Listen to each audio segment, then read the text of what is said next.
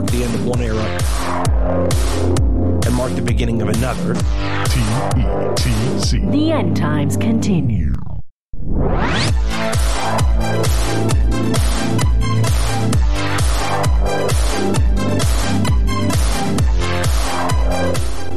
Welcome to the End Times Continue, recording on this, the 11th of June. I am Dino, and you are? I am Ace. Oh man, it feels like it's been way longer than usual between episodes. It has, yeah. And did you have an eventful week at all? Oh no, nothing happened at all. I just got married to Lady Jane, and then. Okay. No, congratulations to both of you. That's awesome. Well, thank you very much. Yeah, we that's why last week's episode was was pre-recorded so far ahead of the actual release date, is because I had all that going, and then I was going to be out of town the weekend following. We were married on that Friday, and then we were out of town that Saturday and Sunday, and came back Sunday evening. Yeah, I can't believe you didn't postpone your wedding until until the show was. We recorded the show on Sunday. It's unbelievable, so unprofessional of you. I tried to get Lady Jane. I tried to get her to be like, hey, we could do that. Could we maybe leave town on like Wednesday, Thursday, and she was like, no, like I have like a job and I have court and things like that, and I was like, well, that's stupid.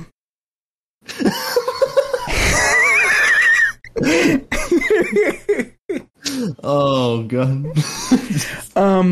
But yeah, it was a nice little thing. Went to we had just our immediate family there, and we went to Justice of the Peace and did a thing, and then we went out for dinner with them, and it was a nice little thing. We didn't turn it into a blowout, which was right. Honestly, I prefer it the way that we did it, if I'm honest. I've been to a few weddings, they're not fun. Yeah. I was at a Catholic wedding a long time ago, and it went on forever. It was just like, oh man, I don't. Everybody's got to give a speech and everything. Like, ugh. Yes. Ugh. And then you go to have you ever been to like an event wedding for someone who's sober? No. I have. And they elected, rather than a regular bar, they elected to have a coffee bar. Oh. Yeah. I was like, guys, the reason the bar exists is so that the people who you've invited to this big thing that everyone's kind of annoyed to be at is so that they're happy. That's why that's a thing. Yeah. I understand that you and your friends are sober. I get it. Yeah, it's like you unbox the Christmas present and then there's just coal inside. And exactly. It's like, come on. You teased me. Yes. In any case, it was a nice weekend. It was yeah, no, that's awesome though, dude. Yeah. Yeah. Congratulations to both of you. That's awesome to hear. Thank you very much. Anyway, yeah, that's why last week's episode was so pre-recorded, and there was absolutely no events going on, because it was 2 days after we recorded the episode before. But something did happen almost immediately. I think it was the same day we recorded. And that was the long Twitter thread exposing Mueller, She Wrote, Allison Gill, for being a general piece of shit, turns out. Yeah. You sent me this thread, I think right after we got done recording. And I was reading it, and it's one of those things where it's like, I think you said something to the effect of it, it gets crazier as you go on. And I was reading it, and it was like it just kept getting crazier. And this is like a 48 tweet thread. Oh yes, it was just very long. It just kept escalating. I will link it in the description. It is incredibly long, and it is. Can you tell people who she is? Yes, I'm sorry. I should do that. Allison Gill. Allison Gill is a person who I'm interested in because I hate her because she's a podcaster. She blew up as a result of mass Trump derangement syndrome. Her show blew up. That's why it's called Mueller, She Wrote. It was launched during that period where Mueller was supposedly investigating Trump and the Russia collusion and all that stuff. And so it's a bad show. If you've ever listened to the show, it's not a good podcast. It's like there are podcasts I'll listen to that I disagree with that are good quality shows. This is not one of them. She's terrible at it. Started doing live shows almost immediately. It was the grift practically launched itself, and it's terrible. It's not good. And that's one of the things that I absolutely hate about most podcasts is that most of them absolutely suck. That's why Who Are These Podcasts is such a good show. And this is one of them, and it turns out that she had, I'll read the beginning of the thread. This is from Fraudian Slip, Fraud 101. The Mueller, She Wrote expose, a wild, chaotic ride through Allison Gill's narrative world, where little is what seems to be. Stay to the very end if you want your jaw to hit the floor. And it begins with her claims. I really like the organization of this thread. It was really good. Yeah. It begins with the claims, and then it just dismantles them one by one. Tweet number 1. In her own words, Allison Gill is a patriot, and I should say, for every single claim that's mentioned in this thread, there is a screenshot of something Allison Gill has said that is the evidence for the claim. So, like, this first tweet here, it says, in her own words, Allison Gill is a patriot. Screenshotted and attached is, I'm not a hero, just a patriot. What have you done for your country, for our country? And that's a tweet from Mueller, She Wrote. So every tweet in this thread is like that, where it's all evidence from screenshots from her. Which is another reason I really like the organization of the thread. Anyway, in her own words, Allison Gill is a patriot and a veteran who served in the Navy, protecting us in the first Gulf War, where she would be seriously injured. She didn't see combat, though, but supported those that did from below decks. Her grandfather was in the Navy, too, but sadly went down with his ship. Allison has also been close to death, surviving a risky pregnancy, cancer, and her husband, who she claims was abusive. Trump fired her for speaking out, and she recently lost her cat. Every gap between each chunk of that sentence that I said is a fresh tweet with a fresh screenshot. Like, yeah.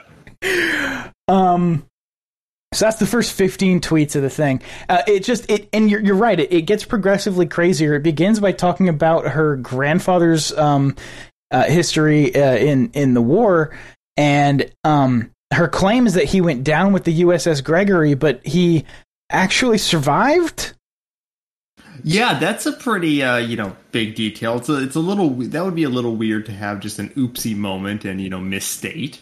Yeah, she claims he went down with the ship, was lost, and died.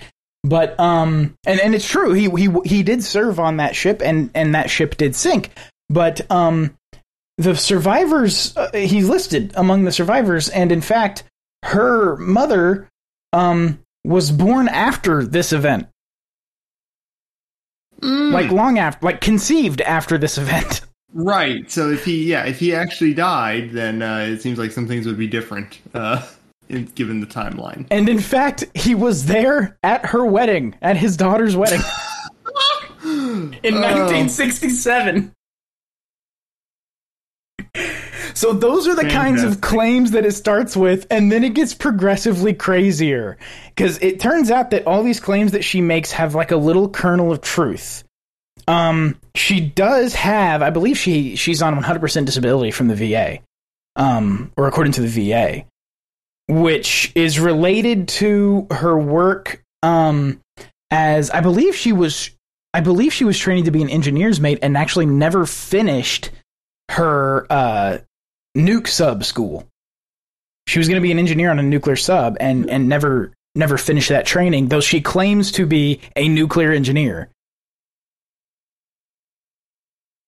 This is so incredible. That is so incredible. Yeah. And it gets like she lies about like her age. Like she says she's a veteran of the Gulf War, but what she's referring to is that if you're a veteran after, I believe it's after 1992, you are a Gulf War era veteran. You're not that's your designation. Right. You're not a veteran of the Gulf War. Those are two different things. And so all of her claims end up being false in one way or another. I can't go through the whole thread. It's ridiculously long and very involved because eventually this House of Cards thing just starts to collapse, and it's very difficult to like skip through it and read it. Mm-hmm. But the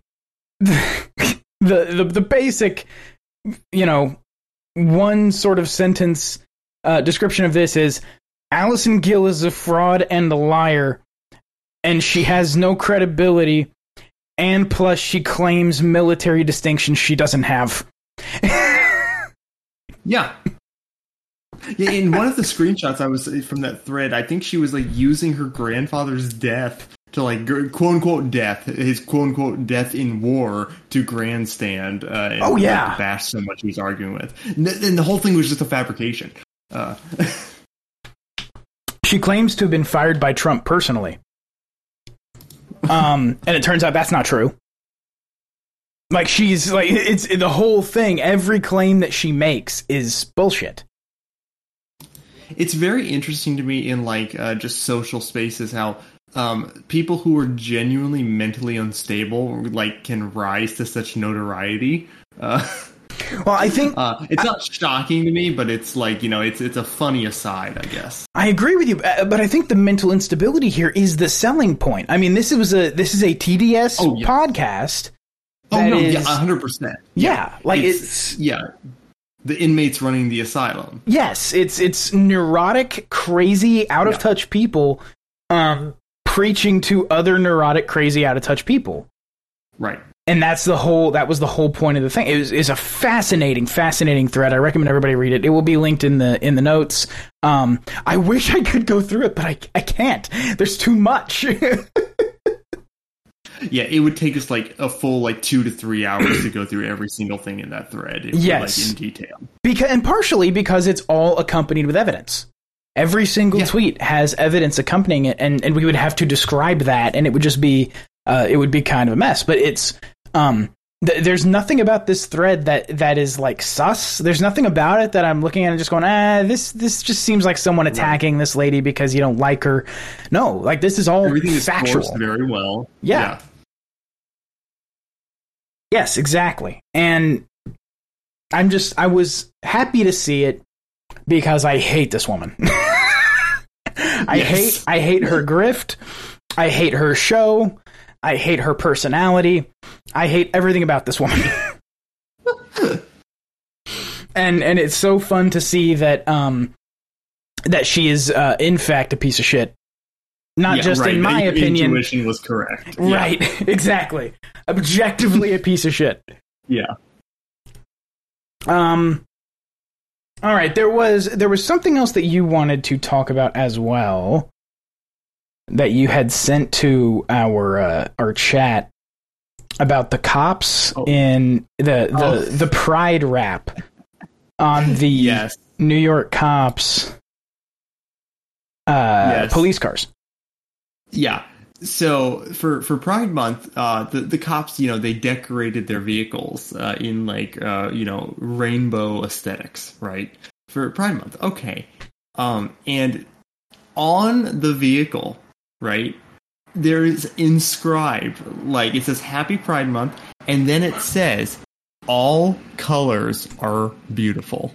Oh man.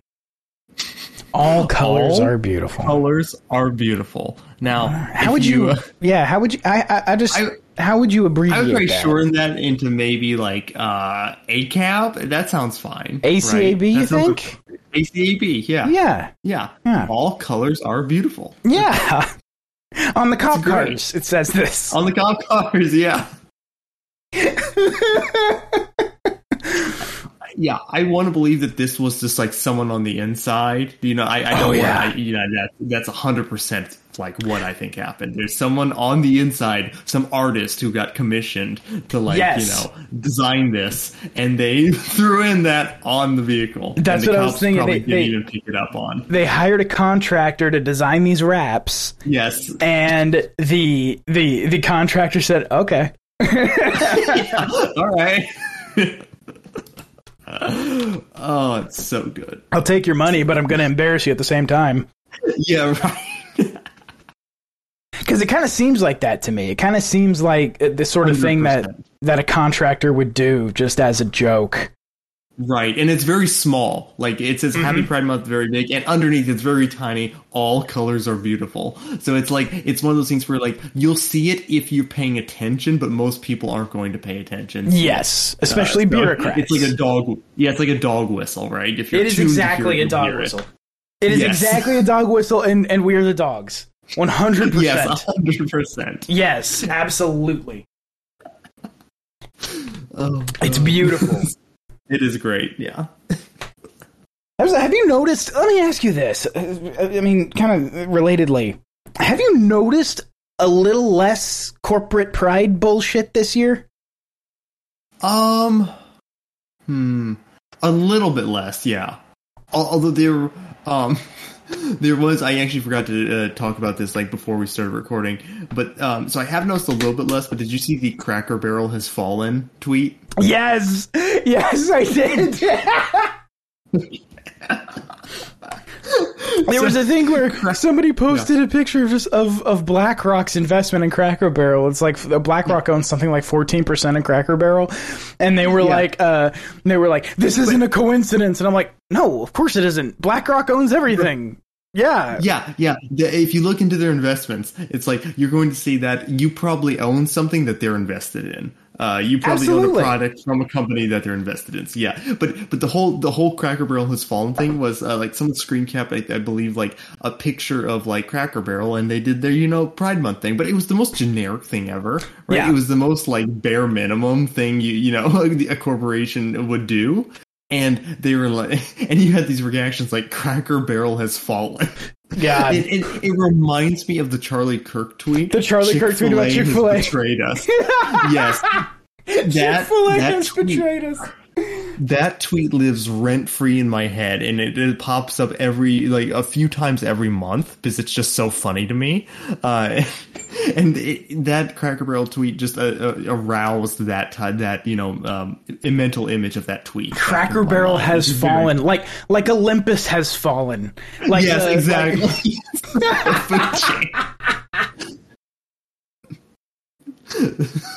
God, that is one of the that I love the. Here's the thing. The corporate pride bullshit is like, it's bullshit, right? But it's 100% cynical, yeah. Yeah, but the way that the social conservatives respond to it makes it worth it. Exactly. That's my favorite thing is I love when they do that because the conservatives will come out with an even more insane response to it, and it's hilarious. It is the funniest thing. They can't even say, like, this is the thing about them that kind of blows my mind a little bit. They can't even say, like, this is pandering bullshit. Like, why would nobody falls for this? They can't criticize the corporation for being a cynical corporation. Yeah, they have to create a grand conspiracy around this, as if these corporations wouldn't be doing it if these malignant actors weren't behind the scenes pulling their strings. That type of thing. Which I'm not saying it doesn't happen in many cases, but the point is that it's not the most likely scenario in every case, but unless you have evidence for it. Like the BlackRock ESG stuff, right? There's something to that, right? But even then, they can't just say like BlackRock and financial institutions are utilizing their investments in order to socially engineer things and do this corporate chicanery. Like they can't even say that. They have to say Cracker Barrel has fallen. Chick-fil-A has betrayed us. Right. They can't just say like these investment institutions are socially engineering are trying to socially engineer via these corporations. This is cynical. This is they can't point that out. It has to be. A mutual of mine was I'm so sorry, I'm forgetting their name and their at. I will. If I'm able to find it, I'll find it probably like next episode. But they were talking about like how the free market, there's like how conservatives view a market and how libertarians view a market. Like libertarians view a free market as a very good thing because look, it gives people options, it gives people non-aggressive ways to interact and achieve their ends. Cooperate. It gives people a lot of freedom.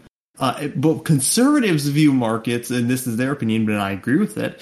Conservatives like markets because they're hierarchical institutions. Yes. And they provide a sense of social order in society.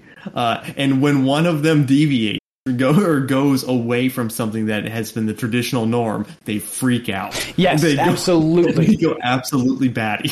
And they're willing to.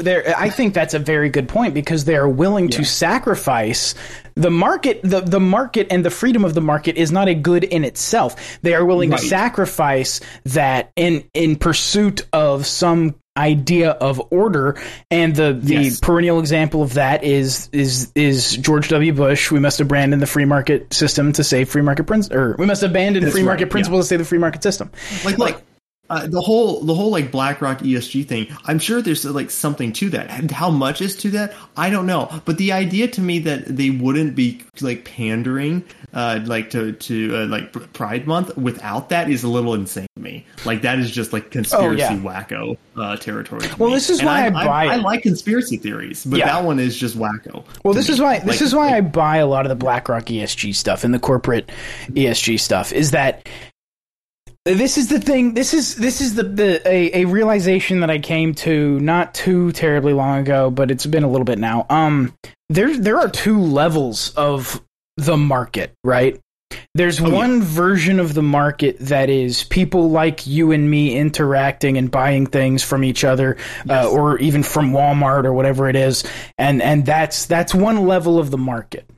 And then there's or even investing in businesses, investing in small businesses, getting a 401k or a CD, an investment account, something like that.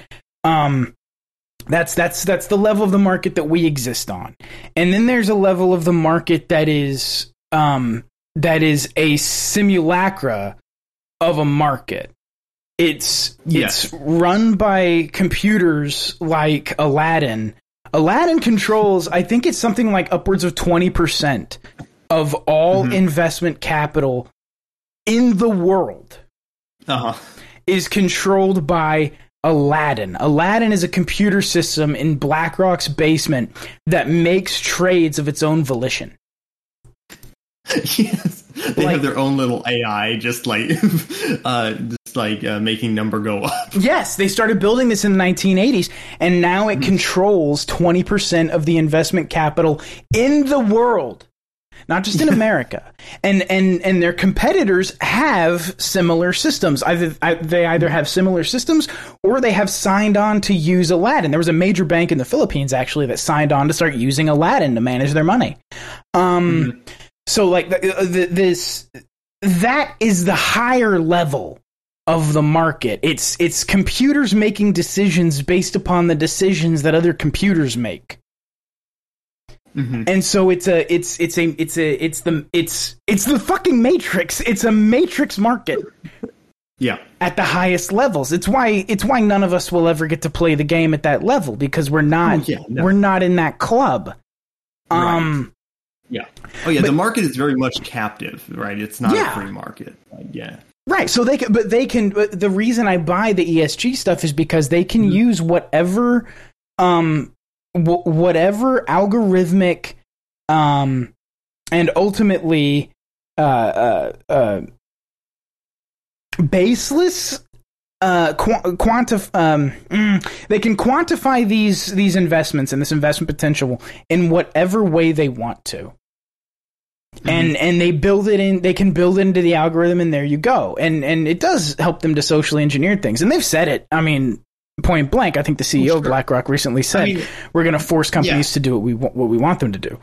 So I mean, the fact that you have like social power and you have people have agendas, that's like a given, right? And I'm not saying that to like poo-poo what you're saying. I'm just saying to like I think that's always going to be a fact of reality, right? Yes. Is that people like any type of business, even if we did have a completely free market, corporations and businesses that had more leverage would use these types of mechanisms to engineer things to their own advantage. Yes, absolutely. And I think that's kind of what it is.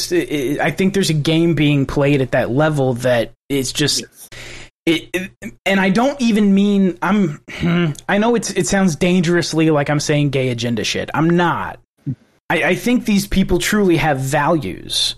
Right. And I think they truly have like liberal progressive values, and they want to use this power that they've amassed to force those values through social engineering. Like I think I'm not saying it's gay agenda bullshit. I'm saying like, no, these they really have these values. They really believe this. They're not doing it for malicious reasons. Right. It's not fucking commie gays trying to tear down it's got nothing to do with that. Right. It's entirely moral, but it's motivated by morality. Right. But it's the ESG stuff and all that. It's absolutely something. It's something that you would do if you were in that situation. If you had that kind of authority, that kind of power. Right. If you had one type of like firm on the market that had a large amount of like market share, they could definitely throw their weight around like that. Yes. Yes. And they would. Yeah. Of course they would. And even if the market was free and you had a firm that had that much like market share, I would expect to see very similar things happen. That's not a real big shock to me either. It's also one of the things where it's like, there's a way, like, as you said, you presented that in a very, I think, objective way, but there's some conservatives will frame that in a way that makes you think that this is some world class conspiracy. Oh, yeah. No, this is you have to understand, Ace, you have to understand. Yeah. This is a queer liberal commie conspiracy to tear down the West. Yes. That's the goal. It can't be. It can't be that they actually have these progressive principles and they're utilizing their market domination in order to push those principles further. So funny it can't about be that. This? Can I just say what's so funny about this? Yes. All the people who are like the West has fallen in response to like like the society having or accepting like gay people in it. All these people LARP as Greco-Roman avatars. Yes, they do. It is. Yeah. The total. All those societies were totally straight, right, and no queers whatsoever. Yeah. No. Not in my Greco-Roman. Not on my pots. Not on my pottery. Right. I don't know. I think it's. I would take them more seriously if they said something that was like, hey, there is like a cabal, if you will, of powerful business interests who have these values that they're trying to push through social engineering. Sure. I think like that to me is totally reasonable. But instead it's Cracker Barrel has fallen. Right. And it's also right. There's always like, it's like a bell curve type thing, right? Where like I think for most people, most companies, I think most of it is cynicism, right? Yes. I think most of them are being just cynically doing this, and I think it's on the edge cases you have true believers, right? Who do feel like they have a moral mission or a moral cause to use their resources to push what they see as their values, right? Yes. But and then downstream of that, you have corporations who kind of like are like going through like all corporate America, I guess, who are just cynically trying to like say, okay, we're going to market to you, give us money. It's like the whole Blizzard thing, right? Yes. About like whenever there's talk of their sexual assault scandals going on, oh look, another Overwatch character is gay. Yes, exactly. Exactly. It's like you can time it. You can set a watch and like, oh, news broke on a new allegation from inside Blizzard. Oh, well, let's start the countdown. Let's see what character they announce as gay now. Yeah, exactly. Well, I mean, even if it's not, it can even go more cynical. It doesn't even necessarily have to be that they actually have these progressive. I happen to think that they do have these progressive values, but they don't even need to. I don't know if they're motivated by it. All they have to think is that they'll make more money if these companies operate this way. All they have to think is that the market wants that, and there you go. It becomes desirable to them. Yeah, and at least a good portion of the market is either fine with it or wants it. Because, we would see a lot of times conservatives will talk about like how, go woke, go broke or whatever. I'm a little skeptical of that. Like it's not the case broadly. Right. When they show like, oh, look, this company, did some like Pride Month thing. And then, oh, look, their stock went down. It's like, okay, expand that out. Their stock was going down long before that. It's a trend. You pinpointed a trend. The funniest thing is when they start celebrating over the falling of a stock because a company went broke or woke or whatever. And then if you compare it to like, as a percentage, you compare it to like the S&P, or any other index, it's like the whole market's down by that percentage. What are you talking about? Right, yes. Yeah, exactly. That wasn't you. Yeah, exactly. Yeah. That's always funny. And as you're saying, like, right, like as you said, some of them I think genuinely do have those like progressive moral beliefs. But it's while they may have them, that's not necessarily the motivating or efficient cause of what we're seeing. You know what I mean? It's the fact that they want to make money and they think this will be profitable. That's what will sell. I mean, it seems to me that it's been going on so long. You'd think if go woke, go broke was, or get woke, go broke, whatever the terminology is, you would think it would have borne out by now and they would have stopped doing it. Right. You would see more of a consistent trend. Right.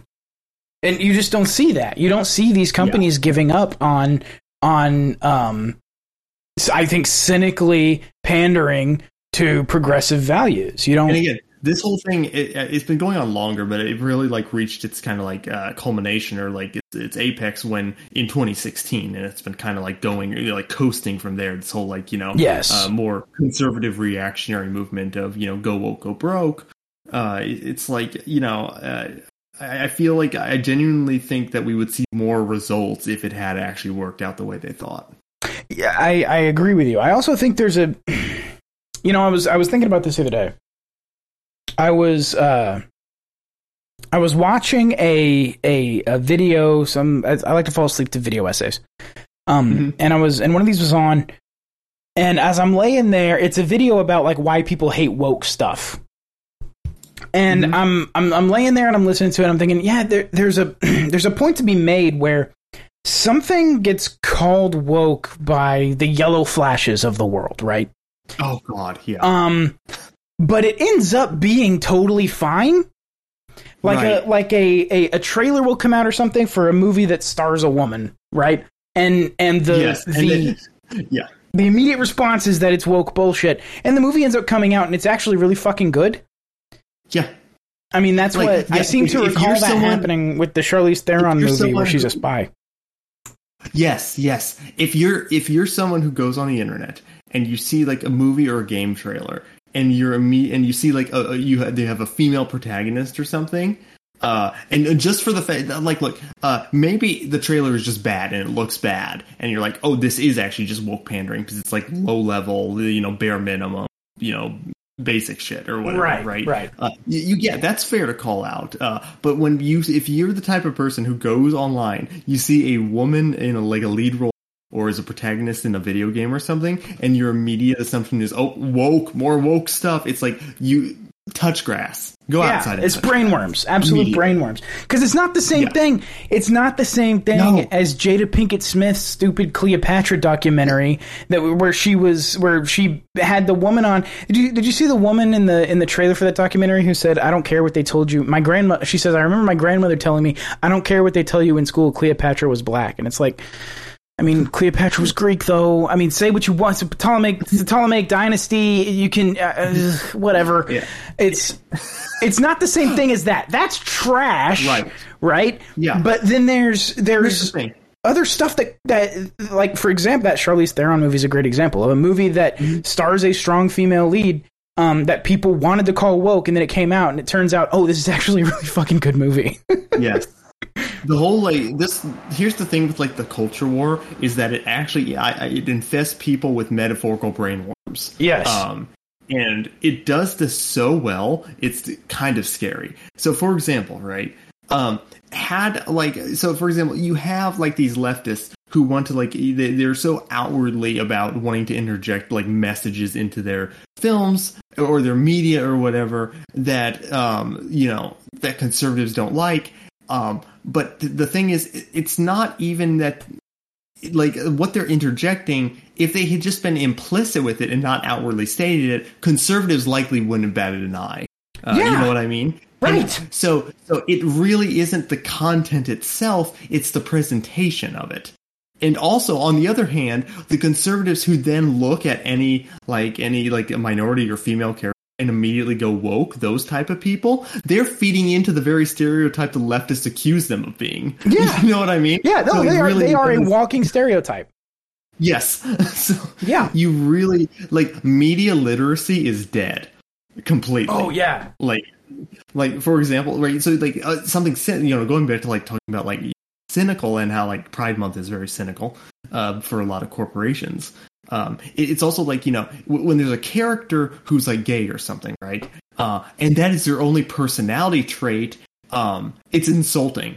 It is cynical and insulting. And if you were being represented, right, based on a characteristic you had, and that character, their only characteristic was that characteristic. You would feel like, hey, this is like a two-dimensional character. I feel insulted if this is what you're calling representation. Yeah, and people do feel that way. I mean, it's kind of, there's a difference. Again, there's, I don't know. I guess the issue that I have with some of this is that I do not understand whether the term woke is meant to describe anything that has, for example, a female lead or a non-white lead or any of these things, or whether it is supposed to describe something that has that and is also garbage, in part because it's motivated by identity politics and not good storytelling or not trying to make a good product, but by the identity politics side of it. Like, because I see it used to describe both. I think the term woke is sort of like a private word. And what I mean by that is when we're talking about words and we're talking about meanings, right, there's a certain type of intersubjectivity we have with words, right? Like, if I say a word, I'm trying to connect it. I'm trying to speak on the same level that you're speaking on, right?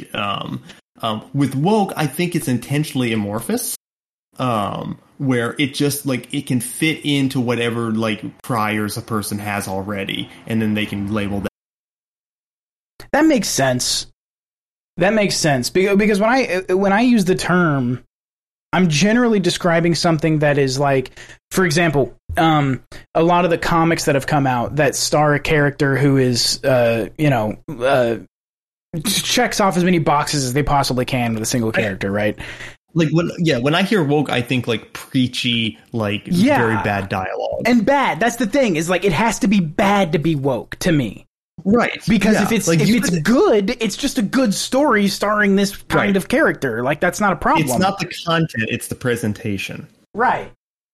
Yeah. Right. So, like, like, for me, it's like, I don't like, even if it was, like, content I agreed with, right? Or if it was, like, if it was some, like, comic or something, talking about anarchism and trying to portray that in a good light, but it did it in a very, like, dull way, or, like, very, like, preachy and very, like, almost cringe way, I would not like that at all. Right. So it very much to me is how it's presented more. But that's what I think when someone says woke, that's what I think. I don't think, oh, well, female lead or this person's gay or whatever. It's like, no, it's how it's like, if it's presented in a very cringe way, then that's sort of what I associate it with. Yeah, that's what I think as well. And I think if it lacks sincerity. Yes. Yeah, and genuine interest in the quality of the product. Like, yes. because the stuff that's motivated exclusively by identity politics, it's always trash. Because all they care about is checking off those boxes. The writers, the artists, whoever's working on this piece of media, all they care about is checking off those boxes. That's why it comes off as preachy and shitty. But it's if you have a character that happens to check off boxes, but there's a good story, this is a fully formed character with an inner world that you can actually imagine this character having, and a personality, and experiences things in this story. To me, that's just a good piece of media. Like, it's not woke. Yeah. Right. So I guess in that sense, maybe at least for certain types of media, get woke, go broke ends up being true. But only if woke is limited to stuff that sucks. Right, and I don't think that's mostly how people are using the term. No, I don't either. I don't either at all. And it's also not true in a lot of ways. I mean, look, this is a problem that the recent Star Wars series had, is that it was quite woke and it ended up being somewhat successful, at least until they ran it into the ground. The main sequel trilogy was relatively successful. Right. Even though it was not particularly good, I don't think. I think it was woke in a certain. Well, I don't know.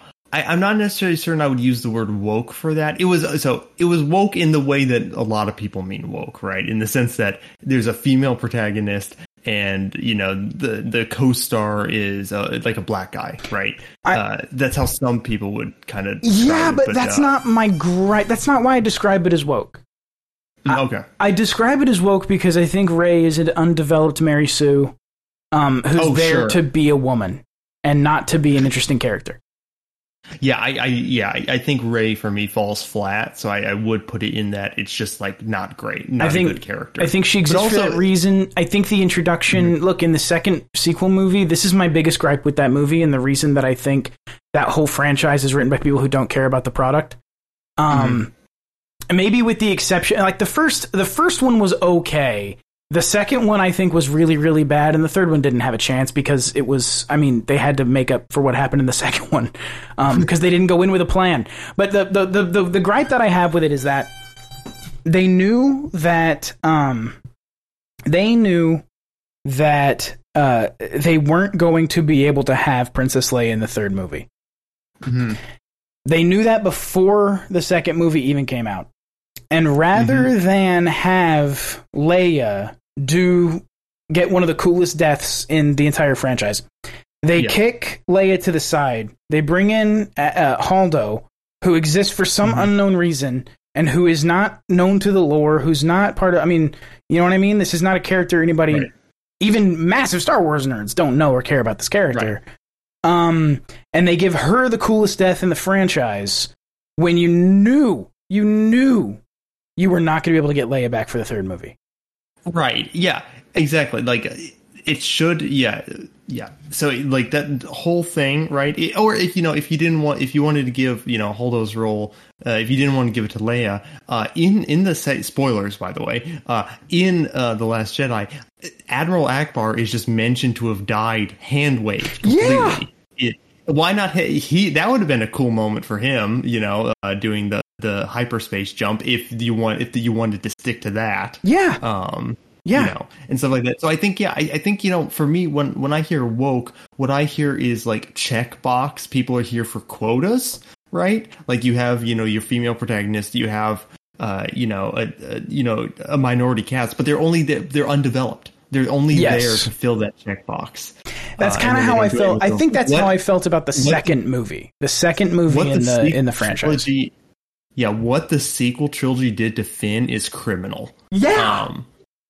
Finn had the potential to be the best character of that entire trilogy, in my opinion, and they completely squandered his character. It like if I was John Boyega, I would be very upset. No, he was. He was very upset. He knew what happened to him. He knew that basically they filmed. We're off on a Star Wars thing. Anyway, they filmed a first draft of the script for the second movie. And they filmed a first draft because the movie just doesn't make sense logically. Like just the plot doesn't make any sense. So they filmed a first draft for that movie. And Rian Johnson, who I do not hate as a filmmaker. No. They filmed a first draft. They never changed it to make it make sense. They had these ideas for scenes and they stuck them together and they made a movie out of it. I think that, and the problem was there was no overarching plan, and look, and not to go off on the Star Wars thing too long, but I just want to say this, it's true that George Lucas didn't really have an overarching plan when he made the first Star Wars, which later became A New Hope, right? Yep. It's true, but sometimes you can make that work and sometimes you can't.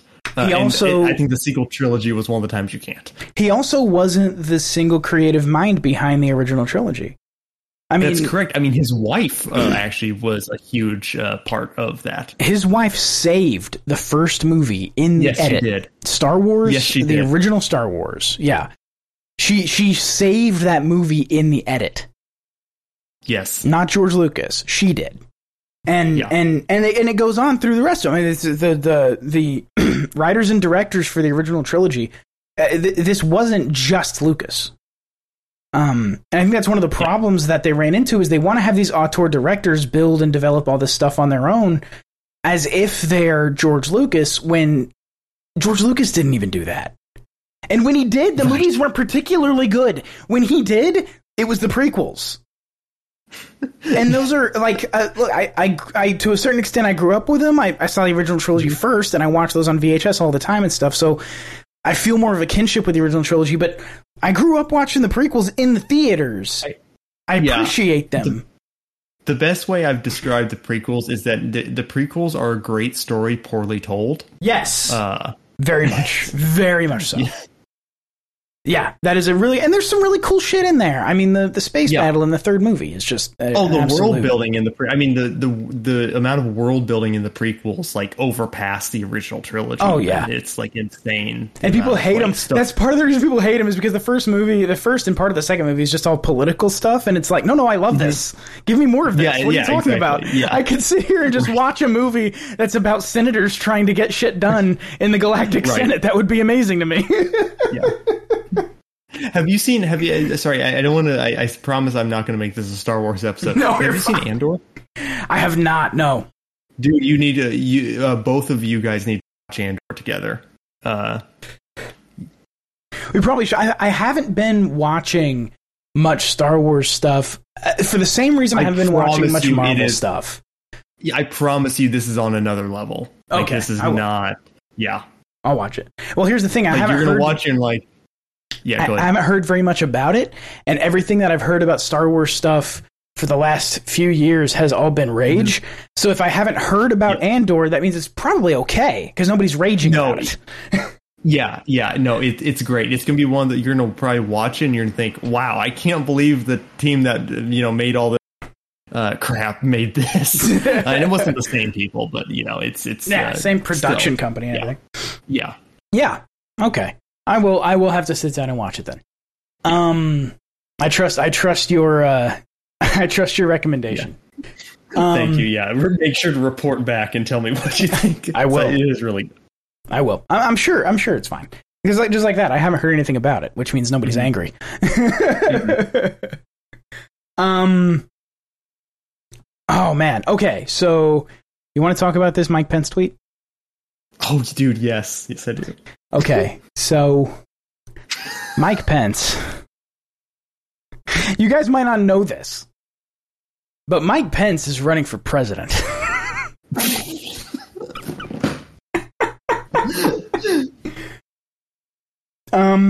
He tweeted on the 9th of June at 11:50 a.m., so around noon. Mike Pence tweeted, "Mike Pence is running to put God and the Constitution first. Which one of those goes first, though, above each other? Anyway, endorse Mike and his mission today." And it has a link to endorse Mike Pence from MikePence2024.com with a big image, preview image. Mike Pence is running for president. Give your endorsement today. About 14 hours after this was posted, I took a screenshot. And I sent it to you, Ace. Yes, you did. This tweet, in that 14 hours, received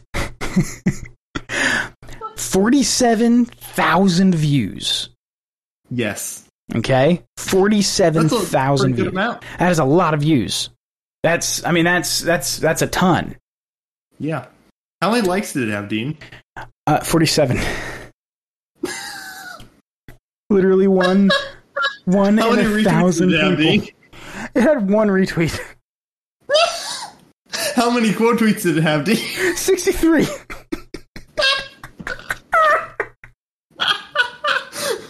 An announcement of a presidential candidate up on Twitter for 14 hours. The former vice president of the United States. One retweet. Oh, God. 47 likes. 1 in 1,000 people who saw that liked it in the first 14 hours. And the numbers are not much better today. You went back and found the tweet. Today, yes. With 3 million views. A lot of views. Okay. 60 retweets. 617 likes. And over 1,000 quote retweets.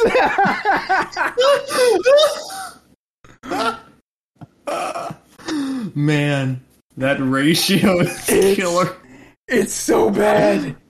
Dude, that is like, so for people who remember the Jeb Bush please clap moment, that was his moment right there. Yeah. Mike Pence's. That is, it's so embarrassing. And this isn't just some no-name Republican. I mean, he is a no-name Republican. I mean, sure. You know, he was the former vice president he's the vice president of the fucking country. Yeah. And his announcement for president, it really, what does it feel like, do you think, if you're Mike Pence? Or Mike Pence's team? I'm sure he doesn't run his Twitter account. What must it feel like if you're the social media manager for the Mike Pence for President campaign? And the internet gives you this message loud and clear. Nobody cares. Yeah. Nobody fucking cares. Nobody gives a shit. It's the thing when you're most known for is, oh yeah, that was Donald vice president. You know? Yeah. Like, oh yeah, that was the guy who was around Trump sometimes. With 3 million views, you couldn't get triple-digit retweets? Oh, and I mean, a lot of the MAGA guys hate Pence because he turned against Trump on January 6th. Oh yeah. Day.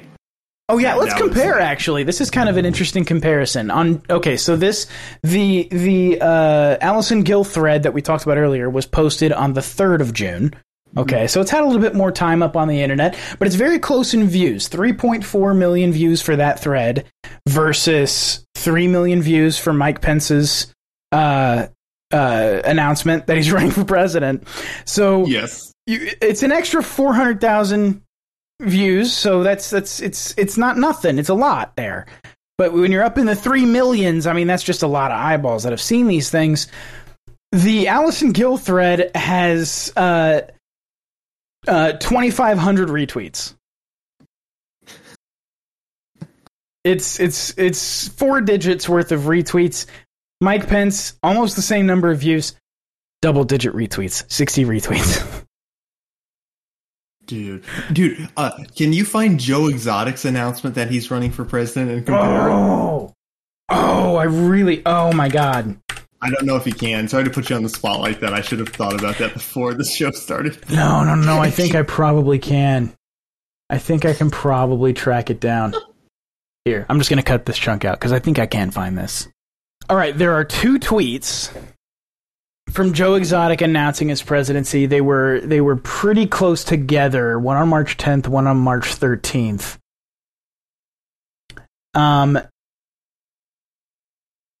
Their view counts are crazy low. Really? Yeah. Huh. Okay, so let's look. Oh no, okay, actually this is a really good comparison. Okay, so the announcement tweet from Joe Exotic has 49,000 views right now. Okay, It was posted on March 10th. All right, 49,000 views.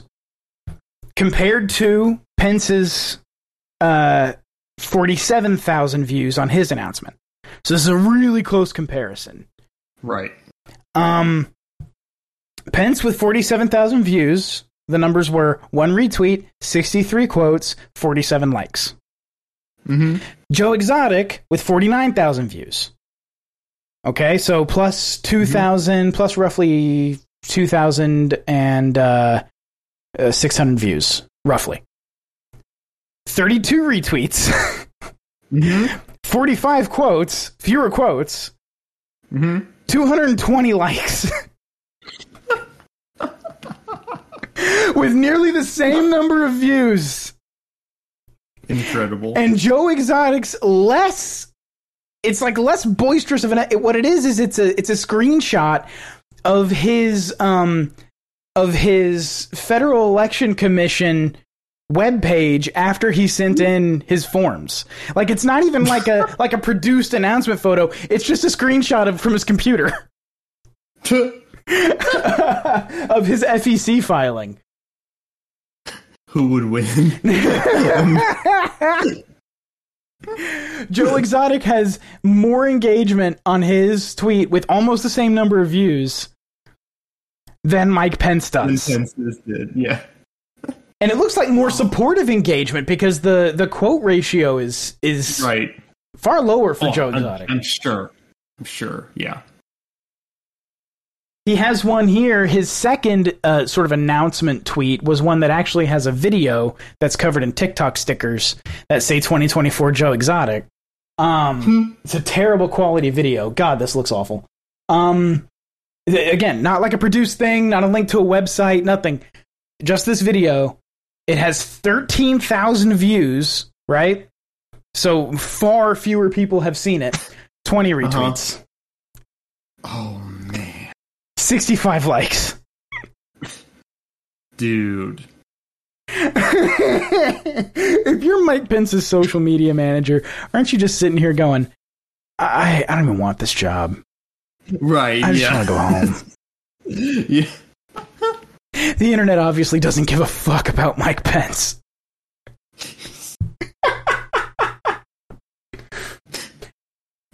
That was a good idea. How does it feel? Yeah, how does it feel though, like to be Mike Pence and you go on the internet and everyone hates you?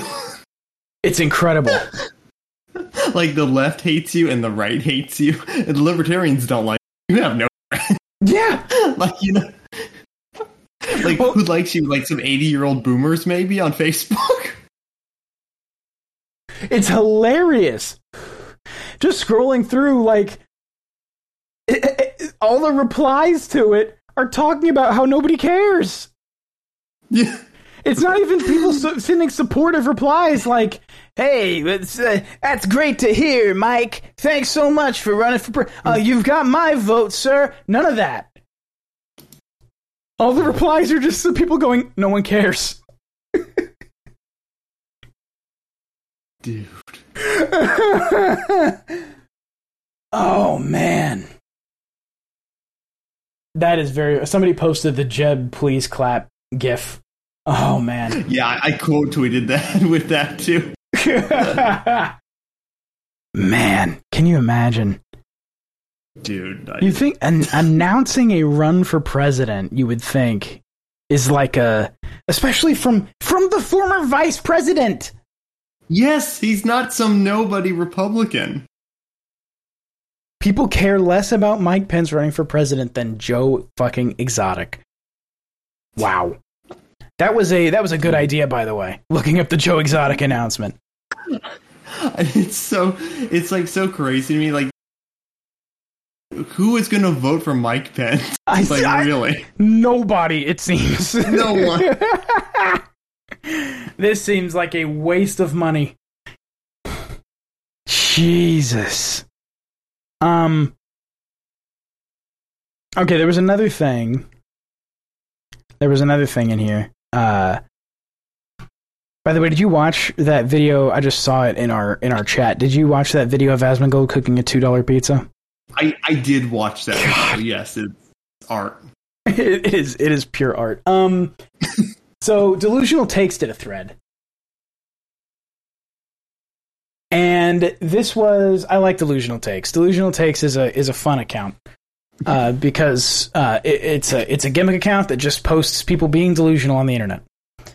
Mm-hmm. And there was a story from an account called I Love the Upper West Side. And it says, an all-time low on the Upper West Side, little boy's lemonade stand robbed. And he's wearing, this little kid is wearing like an old school, it's almost like, I forget what you call them. This is a specific type of hat worn, usually in like the 40s. Yeah. Not like a fedora. It's fully round. It's not a fedora.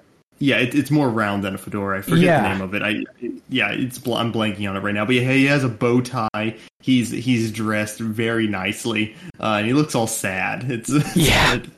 He's wearing a cardigan and a bow tie. He looks like the kind of I don't know the name for this particular profession, I guess, but it's the step right up. See it's a carny, but like a barker. He looks like a carnival barker. Yes. That's exactly what it is. Yes, just less flamboyant.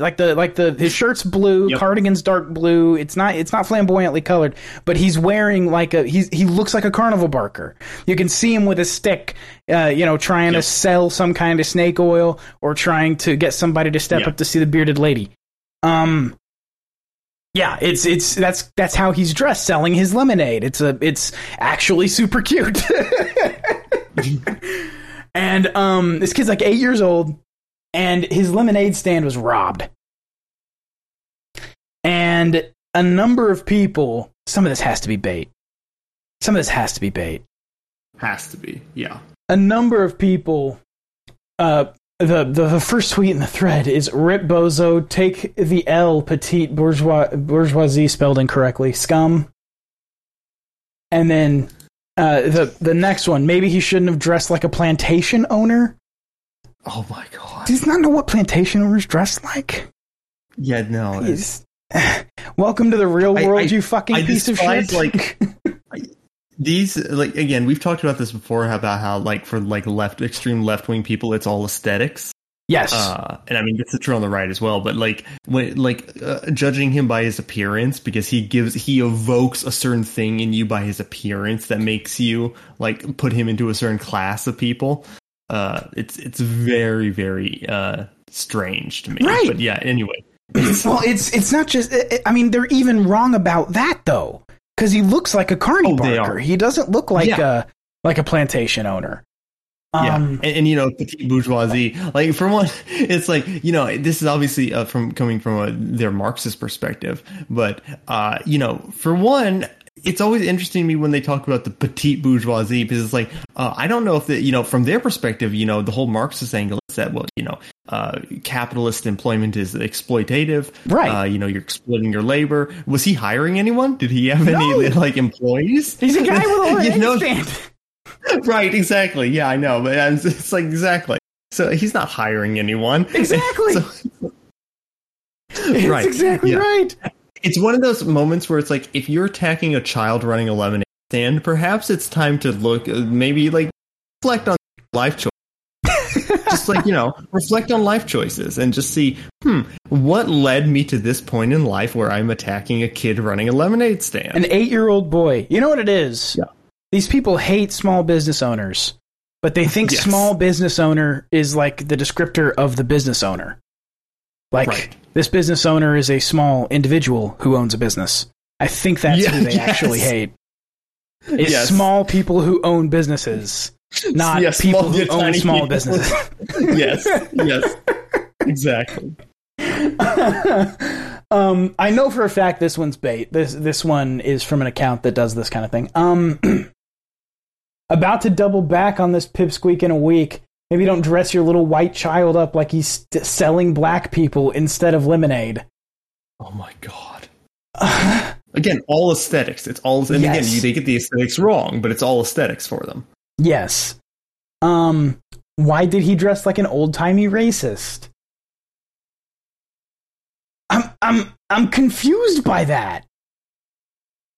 Should he have dressed like a new-timey racist?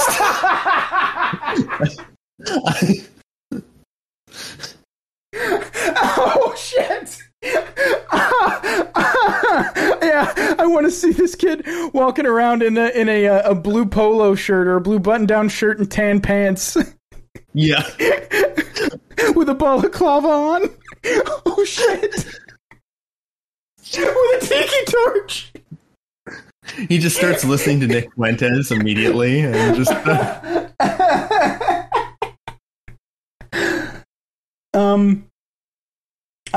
Someone else, petite bourgeoisie status owned. How? Has the child considered not dressing like a plantation owner, maybe? It's not what plantation owners dress like. No. Just two brief citizens shutting down an unlicensed vendor. Nothing to see here. I think that's a reference to the woman we discussed on the last episode. Yeah, I think so, yeah. That's because that is very funny. Yeah. Yeah, this is a there's a number of people on here. I can tell a couple of them are bait because they're from accounts that bait like that. Mm-hmm. But some of these are legit. Yeah. Like people's actual takes. There is a whole swath of unhinged lefties on the internet. Shocking, I know. But there are a treasure trove of people like this. And I don't like to believe, but it's unfortunately, I think, correct, that these people are true believers. Like, they actually believe that, this little kid is a part of the ruling class. The capitalist class. Yes. Oh, wow. I'm taken aback by the internet, dude. This only exists on the internet. These are not normal people. 100%. No. They can't be. No. Jesus. Okay, you had sent a couple of things as well. I know we're just burning through stuff, but it's like it's been so long since we recorded. It has. Oh, well, actually, that's a good segue. Speaking of burning. Oh, there we go. Canada. Yeah, Canada's burning. Yeah. But no, yeah. So did you see the pictures coming out of New York City? I did. From the smoke? It is. Yeah. It's bad. Yeah. You step outside and you're immediately in and you're immediately like a part of Blade Runner 2049. It's just like, that's your life as a New Yorker. Exactly. It's cyberpunk red. Yeah. Like, when you look at those pictures, like, wow. That here's something I can appreciate. Yeah, I feel bad for like the air quality and the people having to breathe that. But if the end times are going to continue, I'd expect them to look the part. So that was at least cool. Yes. Yes. It actually looks like an apocalypse. Which is appropriate. So, I give it points. I give it props. At least that's the type of aesthetic I like. Yeah, it looks like in one of these pictures, it looks like, do you remember the old Spider-Man game on the PlayStation 1? Where yes, dude, where everything was like that orange color? Yes. It was all orange fog. Yeah. Yes, yeah. No, exactly, yeah. So yeah, this is where I come out in favor of pollution. Go pollute more air. Everyone go pollute more air. It makes the the biomes look better. Yes, exactly. That is my, if I was super rich, I would just start air polluting to make things fit my personal aesthetic and how I think they should look. Exactly. It's like, I'm not doing it for I don't want to hurt people. I just want the sky to look pretty.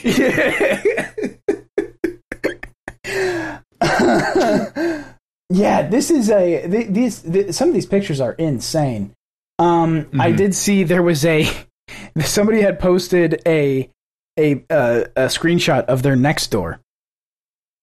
And it was an old woman who was saying, is anyone, is there something burning on so-and-so street? It smells like smoke. Oh, no. Oh, sweet summer child. I think her name was Carol or something. He quote tweeted, or he posted that screenshot with like, "Can you please catch up, Carol?"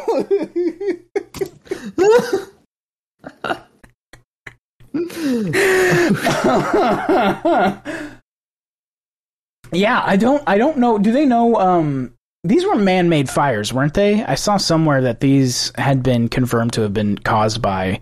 Were they? I didn't know if they were confirmed. I know they were speculated, but I didn't know if they were confirmed or not. I don't quote me on it. I'm not sure. Right. But some 414 fires, including 239 considered out of control. Yeah. More than 6.7 million acres have already burned this year. Wow. Yeah, it's massive. That is huge. Oh yeah. That's crazy. Some of these pictures are amazing. It looks so cool. I know it's like not, but it looks awesome. Right, yeah. It's like, again, I feel bad for all the people having to breathe that, but man, that looks cool. I put that as like my screensaver on my PC, as my background. There was one cool. One woman had said something on the lines of this is all because of global warming. When will you all wake up? And it's like, huh? I'm not quite sure how, but okay. Anything that happens is because of global warming, I've determined. Right. Anytime anything changes, whether there's an earthquake or right, or something like your nearby gas station closes too early one evening when you really wanted a pint of cheap ice cream. It's all global warming when these things happen. When my ice cream falls on the pavement and starts melting, it's all global warming's fault. Damn you, bastard. Oh, man. There was also there was a video that you'd sent to the Topics channel. And you sent it a while back, and we never watched it. Oh, okay. I don't remember what this was. Yeah, I saw it, and I do not remember when you sent this. It was, well, the date's on it. You sent this on the 28th of last month. And yes, I see it now. Yeah, we didn't get to this, did we? Okay. We never got to it, but I am... All right, yeah. I am intrigued. Yes, yeah, let's listen to this. Okay, I'm let's set it up first. This is Candace Taylor, who ran for governor in 2022, and she recently became a Georgia GOP district chair. And that's what you need to know. And yeah, I guess whenever you're ready to play the video. Okay, it's currently loading. Okay, yeah. More and more, I'm like, it doesn't make sense. So, is it or not? I don't know 100%, but it's just, it doesn't make sense the other way. Now that you see it. The people that defend the globe don't know anything about the globe, because if they knew a tenth of what Matt and I know about the globe, they would be flat earthers, because it's absolutely ridiculous. I can't unsee this. All the globes everywhere. I turn on TV. There's globes in the background. There's globes on there right here. Like this would be a globe if I was a normal person. Like everywhere there's globes. You see them all the time. I mean, it's constant. My children will be like, Mama, globe, globe, globe, globe. They're everywhere.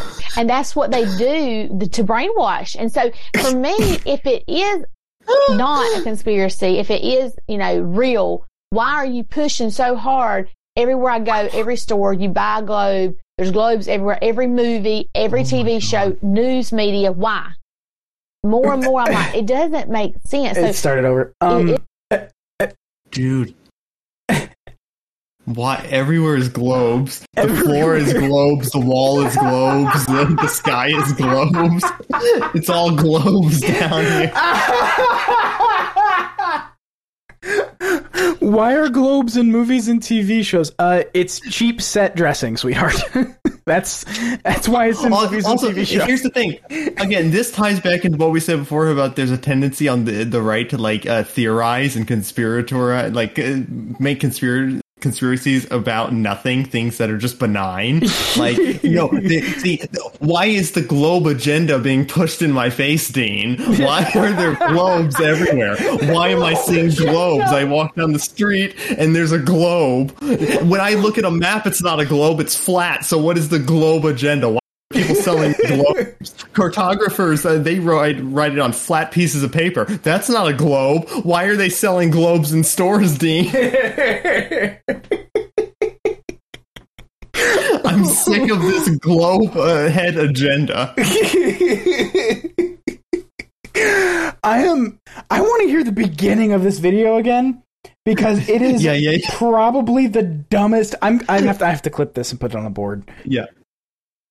Because this is probably the dumbest thing I've ever heard. More and more, I'm like, it doesn't make sense. So, is it or not? I don't know 100%, but it's just, it doesn't make sense the other way. Now that you see it. More and more, I'm like, it doesn't make sense. No. More and more, I'm like, it doesn't make sense.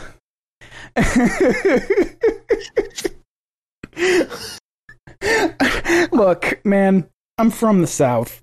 I love the South. The South is great. Yeah. The South is amazing. When a dumb woman speaks with a thick Southern accent, it is one of the funniest things on the planet. Because there's something about, because a dude with a thick Southern accent just sounds like a dummy when he's saying something stupid. A chick with a thick Southern accent saying something stupid it hits different, and I really like it. It just hits different. It does, because a dude saying this in this accent would be like, ugh. But for some reason, it's super entertaining when it's her.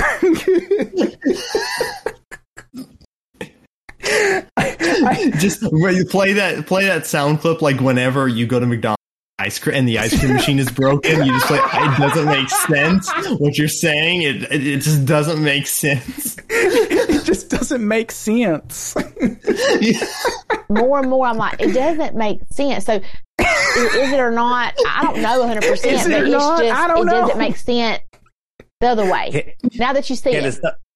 The people that defend the globe don't know anything about the globe, because if they knew a tenth of what Matt and I know about the globe, they would be flat earthers, because it's absolutely ridiculous. I can't unsee this. Okay. All the globes. I also, this is when she starts talking about all the globes that are on television, because that's strange for some reason.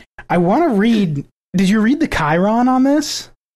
No, I didn't. Okay, so there's a lower third on here, and it says, okay. This is from flatearthdave.com.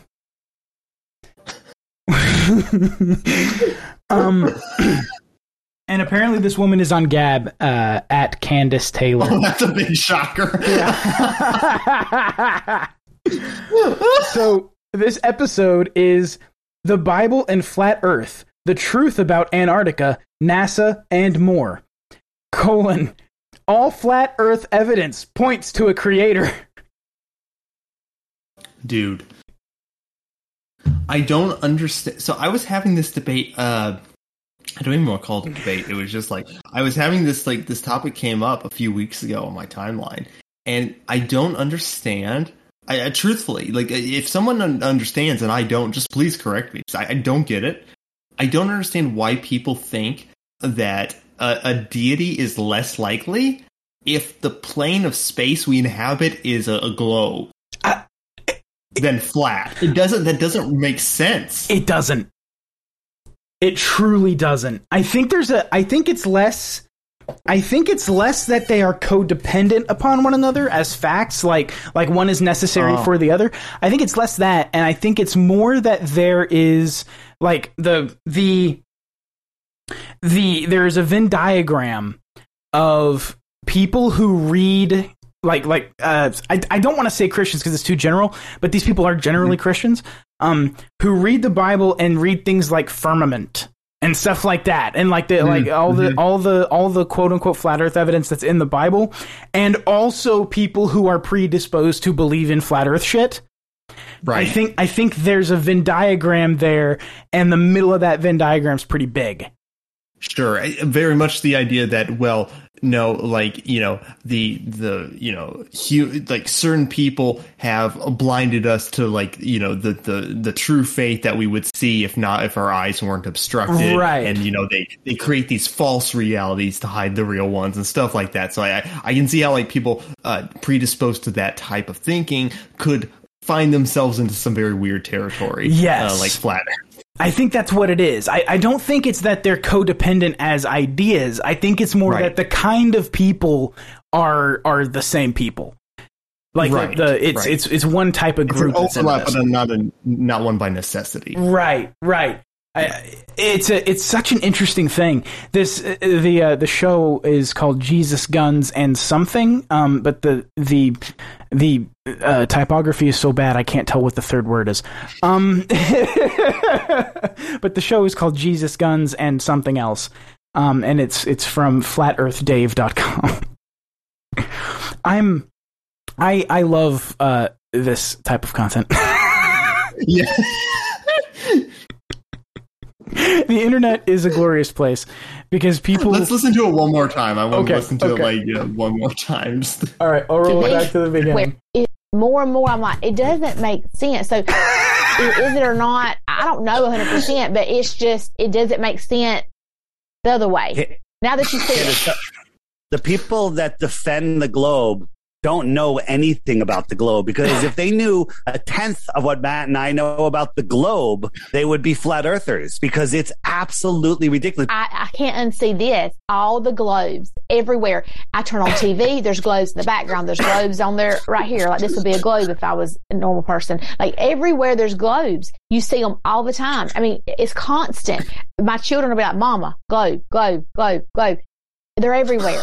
And that's what they do to brainwash. And so for me, if it is not a conspiracy, if it is, you know, real, why are you pushing so hard? Everywhere I go, every store, you buy a globe. There's globes everywhere, every movie, every TV show, news media. Why?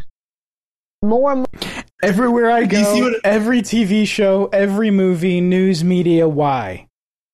Yeah. But you see what I mean, right? Like there's a certain overlap between people who are like, why are there gay people now? Yes, around? Exactly. Why are there globes now? Why, you know? She pointed, by the way, when she said, if I were a normal person, this would be a globe, which is a hilarious sentence in itself. She points at the bookshelf of credibility she has behind her. It's got like 4 books on it. Right. And then it has like some weird spiny thing as like a piece of decor.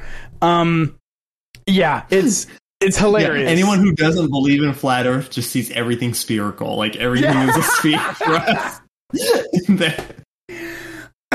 us. I also our brains are old and wrinkly. Their brains are smooth and soft and mature, supple. Yeah. I do love that her bookshelf of credibility has 4 books on it. Oh no!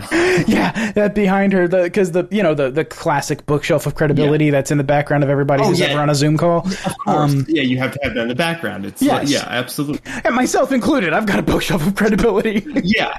It's very helpful when you have law school on Zoom that you have a bookshelf of credibility. Right. Hers is 4 books. My kids are just like, look, globe, globe, globe, globe. That's the terrifying thing about this. She has children who she's trained to see globes. Yes, exactly. Like, she's trained them to spot them. It's like, beware. Oh, my God. Come on, little Timmy, let's play Spot the Globe. No, you know the meme where it's like, no, don't look, I don't want you to see, and it's like, it's too late, mother, I've seen everything, and then it's just him with a glow. It's little Timmy holding a globe. I don't understand. I don't get, why is it hard? It's decor. Globes are nice decor. It's nice to have around a globe. It's not even functional. Like it's just a piece of decor that people have also, like on a bookshelf or around them. And the whole idea, well, if it's real, why do they have to push it on me? It's like, well, if color is real, why do they have to paint things? Why do more things need to have color on them? What's wrong with white? Right. What are you trying to push on me, psycho? Big dummy head. Why do things have to have paint? Isn't color real?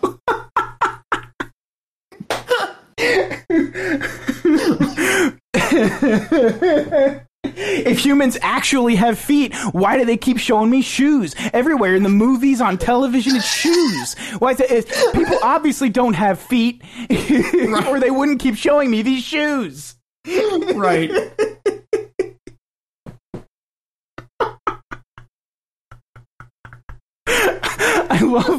I love that the fact that globes show up in the background on television is proof positive of the conspiracy of flat Earth. Yes. Like, right.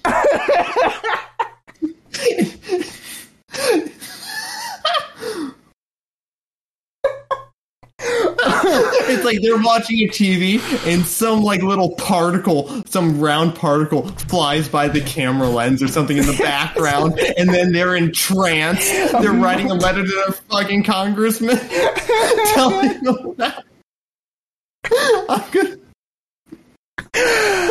Oh man. I'm gonna save your children from the globe heads.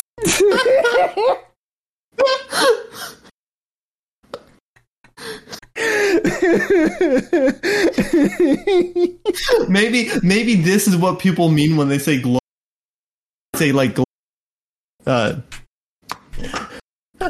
dude, when they say globo homo, right? Maybe that's what they mean.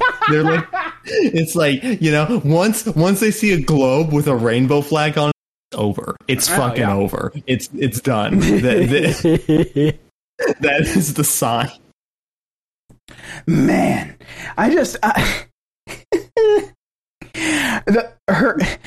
she looks baffled while she's speaking. That's one of the funnier things about it, is that I know it doesn't come through in audio, but she just looks like she's just baffled while she's speaking about this.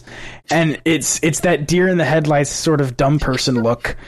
That's just like look, man, there's a lot of conspiracy theorists I can appreciate. There are many of them that I like. Yeah. 100%.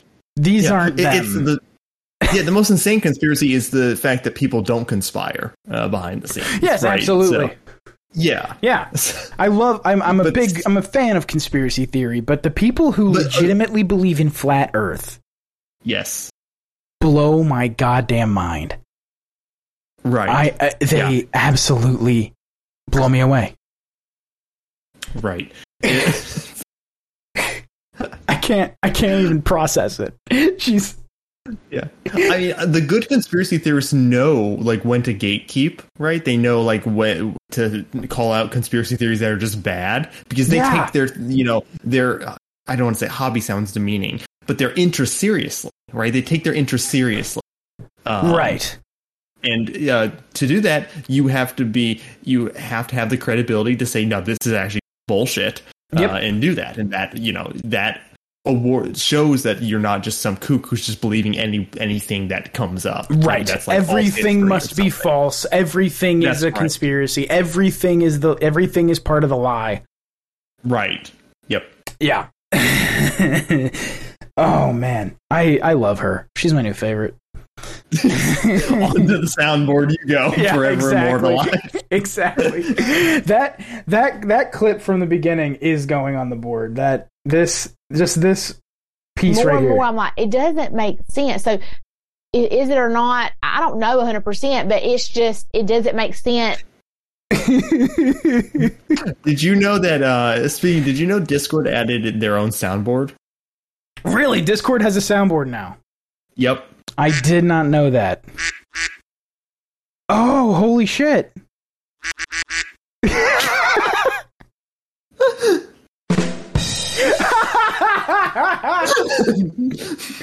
Thank you for coming to my TED Talk. Discord has a soundboard. That is something I did not know about. But let me ask you this. Do they have this clip? Fuck yourself, retard. Oh, they have crickets. They do have crickets. No, that was actually just my crickets I keep in the room behind me. Is it which one's better? Play their crickets again? Okay. Use these crickets. It's a little too fast for me. Yeah, that's better. That's better. It sounds like just a shitload of crickets. Yeah.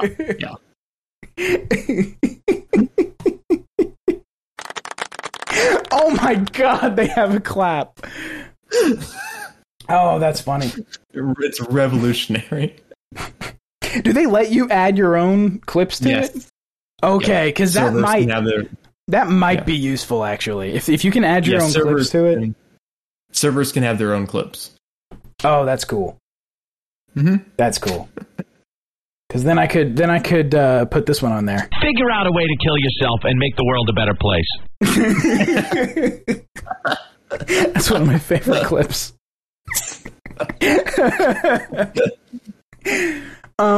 Okay.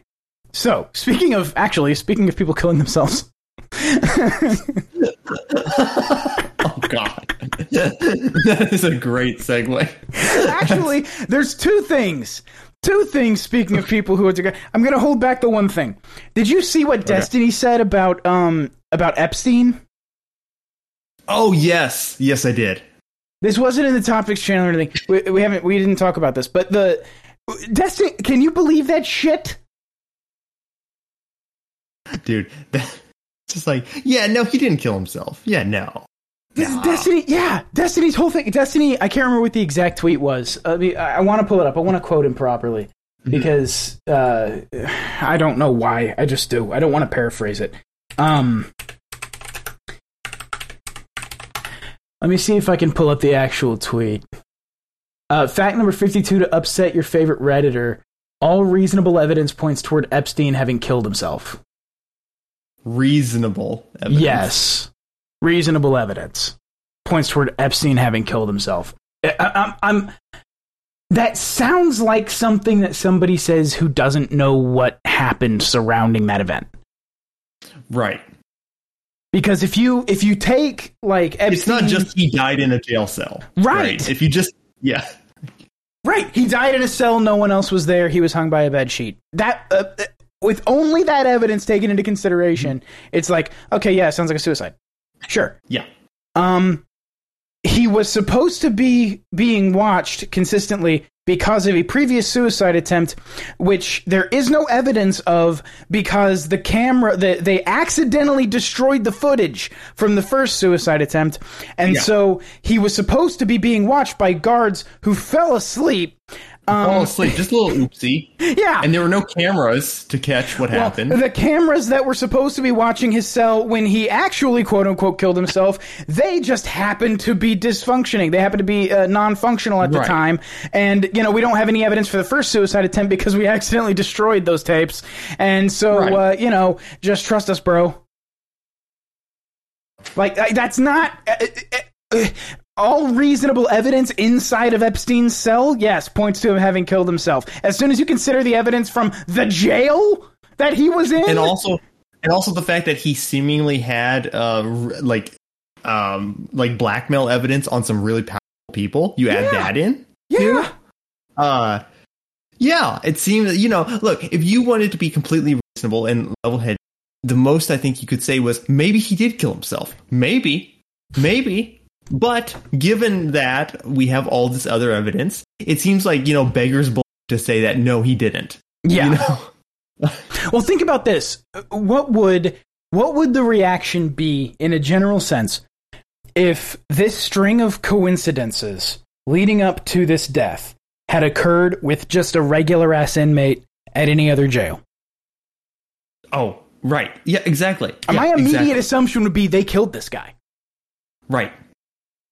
That, like, somebody at the jail killed this guy. That would be my immediate assumption. This string of coincidences and a random inmate at a random jail. Yep. Yeah, they killed that guy. So why is that totally reasonable position based on this string of coincidences? Why is that somehow not okay when it's Epstein? Yeah, guards are asleep, the cameras are out just at the specific time for when this dude dies. Yeah. Interesting. After they initially claimed an earlier suicide attempt for which there is no evidence because they accidentally deleted the footage. Yeah, and they're supposed to be on 24-hour watch, and they fall asleep at just the appropriate time, and the cameras go out at just the appropriate time to miss what happened. Yeah. How interesting. Yeah. If this was any other random inmate at any random jail, it would be like, oh, they killed this guy. Somebody killed this guy. Yeah. And then you add into the effect that he probably had a lot of, very harmful evidence against a lot of very powerful people. Oh yeah, this guy knows of politicians who either have themselves or were aware of active pedophile rings running through Epstein's businesses and run by Ghislaine Maxwell. McCain's wife. McCain's wife, yes, she said it herself. Yeah. Oh man, we've played the video before. But the video where she says we all knew what Epstein was up to. Everybody knew. Right. It was an open secret. Yes. Yeah. And that, but no, because it's this, because it actually makes sense that someone would want him dead. Well, it can't have happened then, because then it would make conspiracies real. Right. Yeah.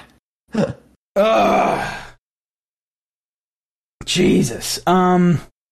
I'm sorry, I don't know, that occurred to me because of the killing himself thing. There was another Kaczynski. Yes, Kaczynski supposedly killed himself recently. I actually believe he might have killed him. He was terminal. I do believe that. Yeah. Yeah, he had terminal cancer. Yep. So I believe he might have killed himself. That wouldn't surprise me at all. I saw a lot of interesting discussion about Kaczynski. When this news came out. There's a lot of, it seems as though there's been an interesting sort of tide shift with people's appreciation of Ted Kaczynski. Have you noticed this? In which direction? Because I've noticed two shifts over time. Okay, you say the two, because I've only noticed one. Originally, so maybe like a year ago, a lot of people were very turning very pro Kaczynski in the libertarian space, and I've always enjoyed the Kaczynski, so I'm not I've indulged in it's incredibly memeable posting. Yeah. But these are people who are unironic, they like Kaczynski, they like his writings, and some of them even like his. Yeah. But recently, in the past, I don't know, maybe 2 months, or at least, on the day of his death, I saw a lot of people saying, actually, industrial society is great. Yeah.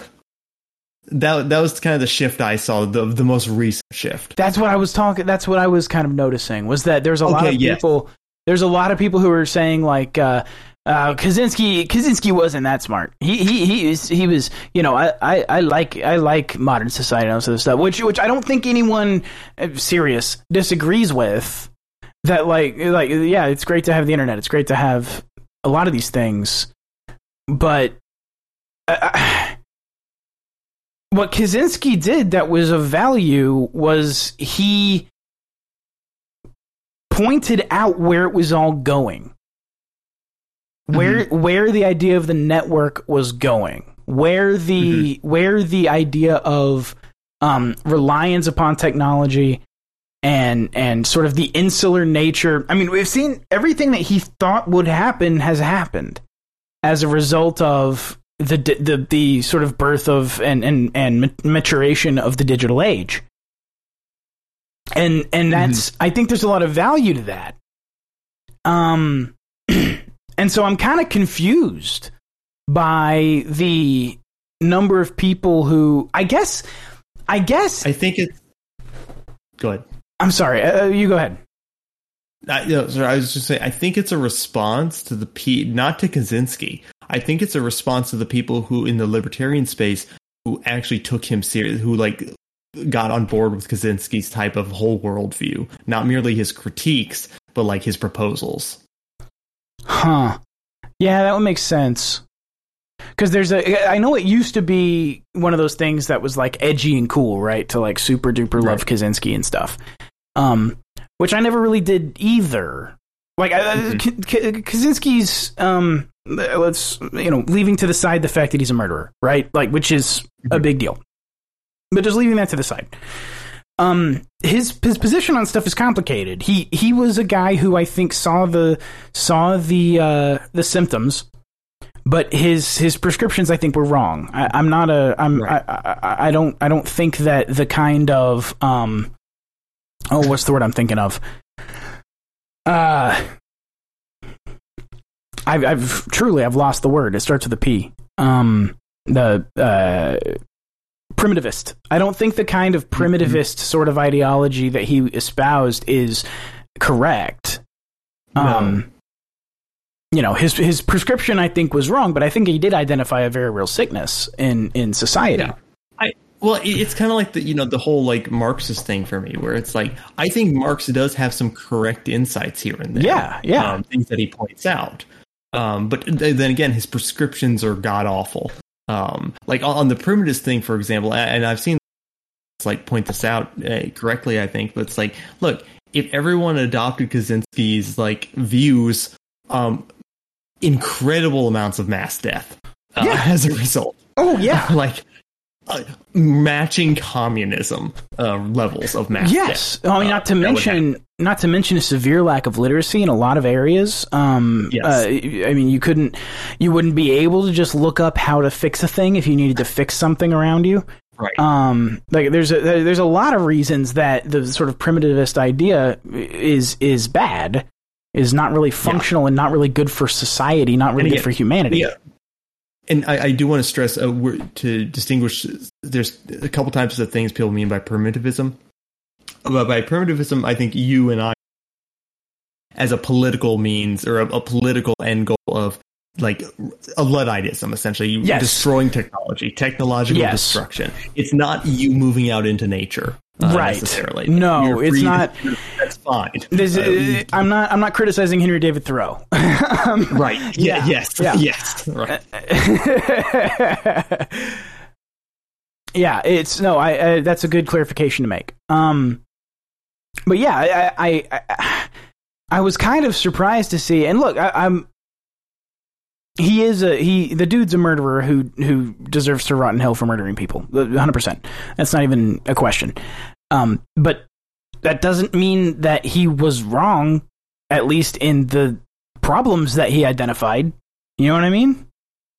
Sure. Yeah. I think he has some good insights into leftists and types like that. I think he has, some certain insights about like, how, the political powers will use technology and stuff like that. I think all of that is much, apt.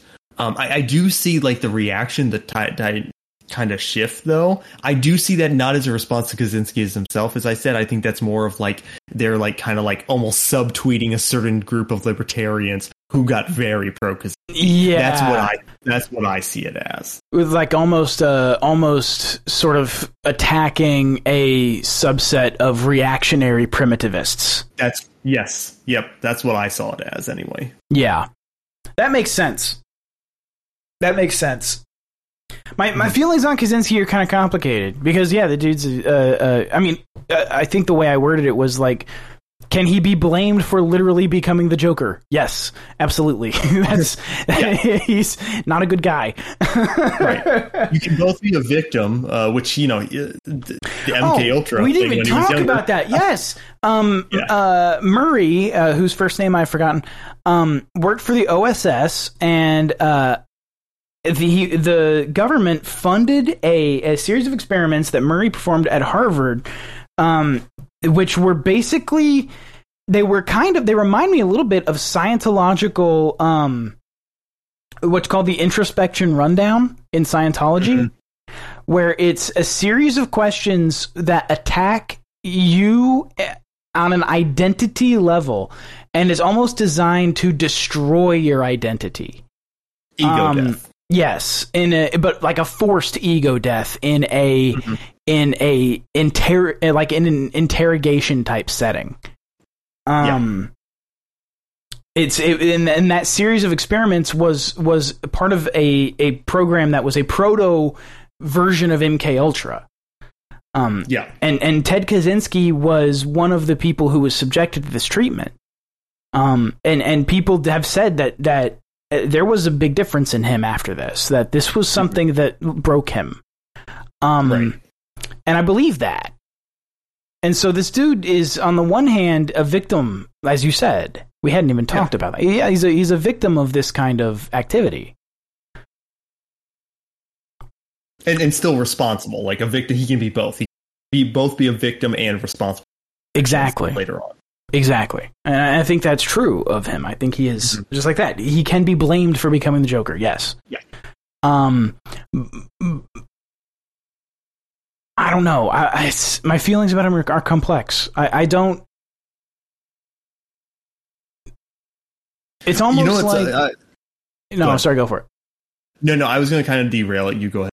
It's almost like there's two Kaczynskis to me. There's the Kaczynski that wrote The Industrial Society and Its Future, and there's the Kaczynski that killed people. And the Kaczynski that wrote The Industrial Society and Its Future is a very interesting, very intelligent guy who was very good at writing down the problems as he saw them, even if his solutions weren't good. And then there's the Kaczynski that killed people, and that guy's just an asshole. You know what I mean? Sure. Yeah. I think, I think, you always have to give the devil his due, right? Like with Marx, I think Marx is correct about alienation in production. I think that's correct. But obviously he's an awful person with awful ideas at the same time. So, yeah, I would agree with that. What were you going to say earlier? I was going to say that something that was just kind of ironic to me was someone brought up Kaczynski in Industrial Society, and Elon was like, maybe he wasn't wrong. Elon Musk said maybe he wasn't wrong. It's like, dude, he would have sent you a bomb if he could. Yeah. Absolutely. Elon Musk was at the top of the fucking list. The inventor of the Neuralink, he would have sent you a bomb. Yes. Are you?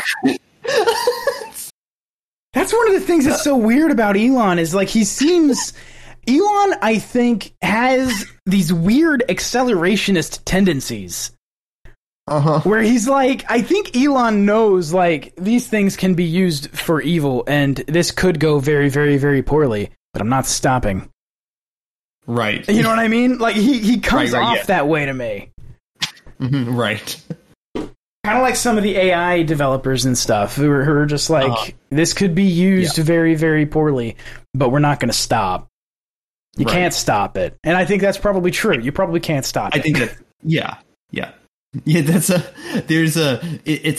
a war that I don't dip my much. I don't dip my toes into it too much, but there's the war between the accelerationists and the primitivists on Twitter. It happens every day. I just don't pay attention to it. But I do think the accelerationists are much more correct than the primitivists as far as what's going to happen. Well, there's a certain degree to which, and I don't even know if it's accelerationism to say that you can't stop what's coming. Well, that is an accelerationist position, but it's not unique to them. You know what I mean? Right. It's an interesting thing to me where it's just it just seems like a statement of fact to me. It doesn't even feel particularly ideological to say that. Yeah. Right. It feels more like just a statement of fact. That's the reality. You can't stop it. Right. And I think there's a difference though too. To me, when I hear actually, tell me if you agree with this, because I could be just in my own head about it. When I hear the term accelerationist, I think of people who are not they have no sort of they have no sort of moral calculus with regard to the number of people who are going to be hurt and killed by the inevitable march of the technocratic police state. I think that I know what you're saying. I think those types are more properly described as collapsitarians sometimes, maybe, or maybe not. But the collapsitarians are a type of accelerationist where that certainly holds true to them, where they just like they don't seem to care about like the consequences.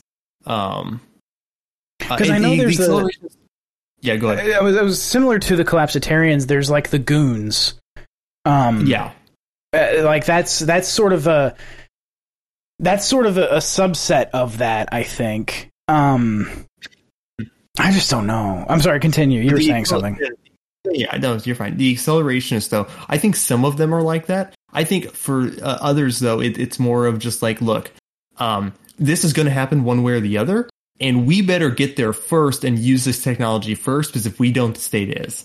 The state is going to use it against us. It's just a matter of time. And It's better that we have these tools first and we accelerate the process before, and we have the first mover advantage here. I think that's what the accelerationists believe. Most of them. It's an interesting thing. Because I'm in a spot where it's like, I do not want the consequences of what's coming. I don't want them. But they're going to happen. Right. Like bad things will happen as a result of the development of the technocratic police state. That's what's going to develop. That's what's going to happen, and it's going to be horrible. I think like the way I see it, like with AI, or like just am I cutting out? Yes, you are cutting out. Yeah. Let me fix my thing. Hold on. Yeah, you're sorry. Okay, hopefully that's better. I think as far as like AI acceleration and technological acceleration goes, I think for them, they're kind of making the same argument as like people who are pro-gun, right? In the sense that, look, guns are here to stay. Yes, bad people do bad things with guns, and you know sometimes you just can't stop the consequences of that. But it's better that we're armed in a world where the bad people are going to be armed anyway. So we might have this tool, because if we don't have it, we're going to be defenseless against it. That's a genuine reading that I get from a lot of accelerationists, or at least what I would give as a reasonable defense for them. Yeah, well, I'm partial to that. I'm partial to that perspective. That feels correct to me. Yeah, because for a lot of them, they're not even saying this world will be great. They're saying this is going to happen. We got to get there first. Yeah. I think it's kind of a sad thing, but if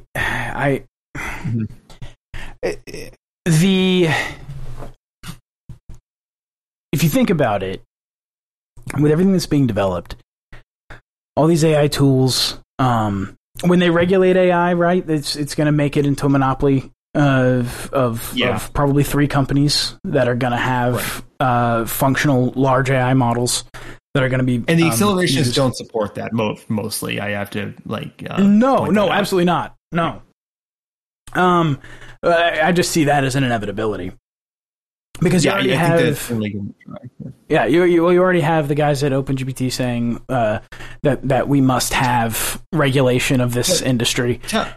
Tell me this. I don't know if this would fly, but would that be a First Amendment violation? To regulate the development of AI? To write code. You are stopping me from writing code. Huh. That's a very interesting question. I think it may be. If you can successfully get the code to speech sort of because that's not that is an argument. It is not a legal fact. Right. Code is speech is not like some deeply ingrained precedent of the legal system. It's an argument against regulating people writing code. Mm-hmm. Right. So, if that argument were to be successful, then yeah, I would think so. That'd be a pretty cool thing. It would be. They could get that. Sure. It'd be very cool. That's a very interesting question. Mm-hmm. I think it depends on a few things. For example, there was a Twitter conversation that was happening. I think Dedicating Ruckus had posted this, that somebody was having an AI create porn of if I remember correctly. I could be totally wrong about this.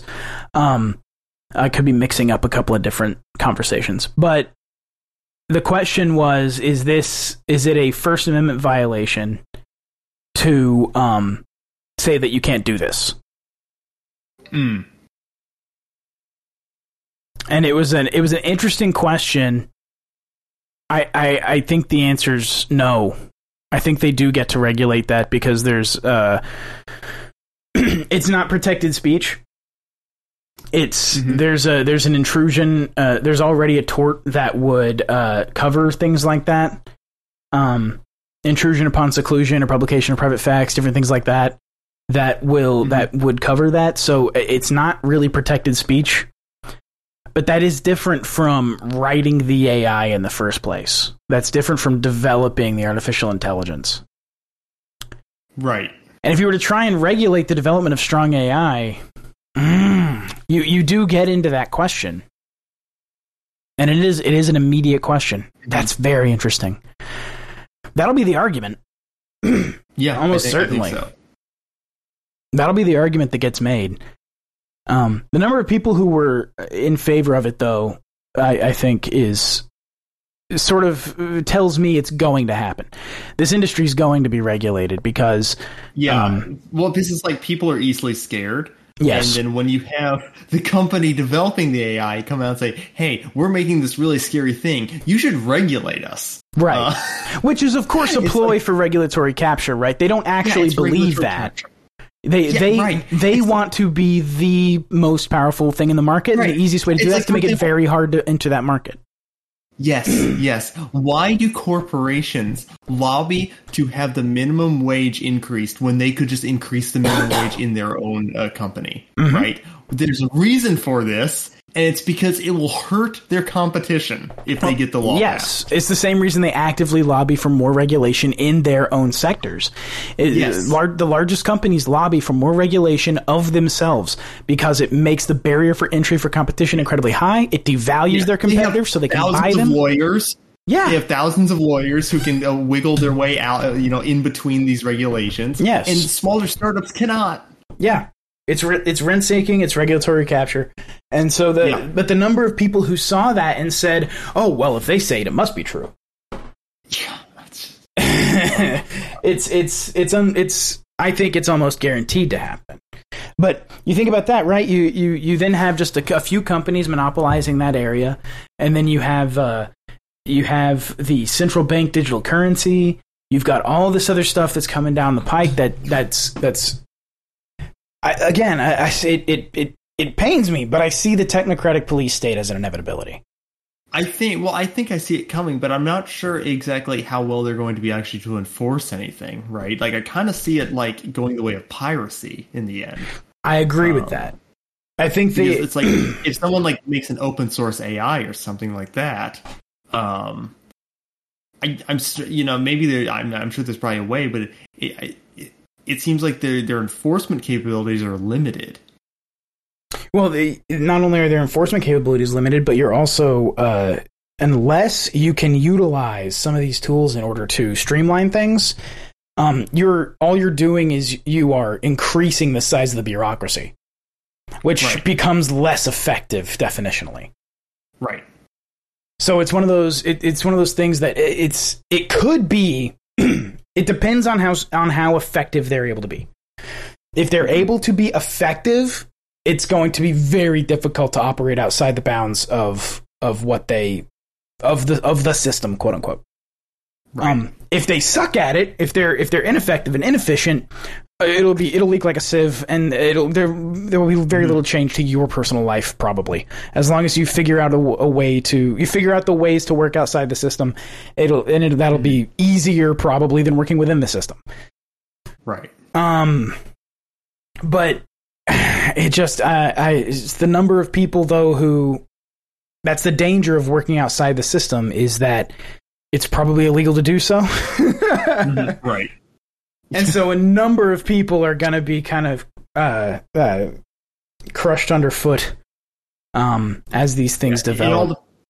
It all depends on like how much are they able to enforce it. Like, is it just illegal in a de jure sense and not a de facto sense? Right. You know what I mean? Where it's like on the books it's illegal, but it's just impossible to be enforced. Like they can't do anything about it. Cases. Yes. Yeah.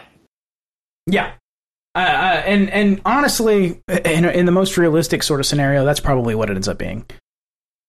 Is that they really have no method of enforcement on this. Once the cat's out of the bag, it's over. Right. Well, and like guns today. That's what the accelerationists want, though. And I'm not an accelerationist. I just want to kind of present their viewpoint. Sure. But it's like their perspective is we need to fast track this fast so that the cat's out of the bag before it gets drowned. Yeah, which I think is probably a fair take. Yeah. I don't hate that. That makes sense to me. I just don't.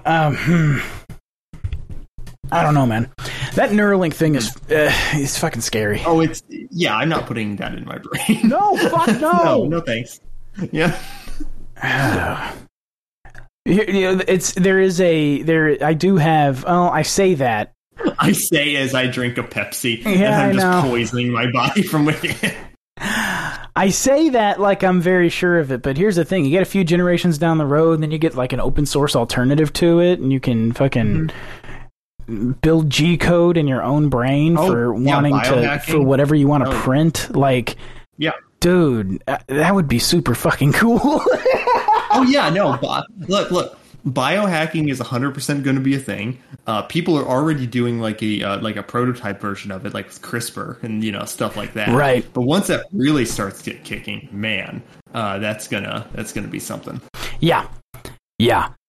It's. I mean, here's the thing. In all likelihood, it will be just as boring as the dystopia we have today. Yeah. Because I mean, if you look at the way that things actually work, the way that all of these technologies that were supposed to be these great, wonderful technologies are going to be humanity for, all it is a way to serve ads. Yeah, right. Yeah, exactly. Like you're driving down the street and then your neural chip plays like an advertisement from McDonald's obscuring your vision for like 30 seconds and you get into a car crash. That's the future. Exactly. It's boring dystopia. Yeah. That's what's going to happen. Did you see, I think it was Sony patented something, or it was, I can't remember, it might have been Activision, who knows, probably all of them patented something similar to this, but it was something where an ad would play, and to skip the ad, the people had to shout the company's name in order to skip the ad. I think we talked about this. It was Did we? Yeah, we might have. There was because I believe there's a cartoon of it. And I think somebody made the cartoon out of the actual patent filing, but it's like the person standing up on the couch going, McDonald's! Yes. Like, that's our dystopia. That's what we live. It's a skip the ad. Stand up on your couch and yell, I'm loving it. Right. Oh, God. Make it really tough to skip some of those perfume commercials with the long French names. To make it kind of. Oh yeah. I don't know how to say this. Just skip. Yeah. No. In the future, if biohacking becomes a thing and like augmented limbs and stuff like that, I'm just gonna like build an ice cream machine on my arm, and then I will never have to go to McDonald's and hear that their ice cream machine is never broken again. There you go. Just, it don't make sense. It don't make sense. Oh man, was there anything else? Anything else in the thing? I'm good with that. I know it was like a topic show, but there's been so much go on. We were catching up. Yeah, there was a long gap between recordings. Yeah. All right then, man. You want to do plugs? Yeah, you can find me on Twitter at ace_archist. You can find me on Blue Sky at acearchist, _acearchist.bluesky.social. And you can find me on Substack at acearchist.substack.com. And I should have a piece out I'm going to try to push myself in. I should push it out this week, within but before next week's episode, I hope to have it out. I should say. All right. So sometime between now and then, it should be out. So yeah, it'll be kind of a smaller piece, but it's been something I've been kind of like thinking about for a while. So yeah, you can look forward to that. Excellent. I am Pacing Joska on Twitter and pacingjoska.bluesky.social, JOUSKA. And that's all I've got. Later, guys. Thank you so much for listening. Yes, beware of the globes. Have your children point them out every time they see a globe. Send us pictures of globes you see in the wild. Thanks for listening, everybody. Later, guys. Peace. Thank you for listening to another episode of The End Times Continue. For links and other information, come see us at TETC.show.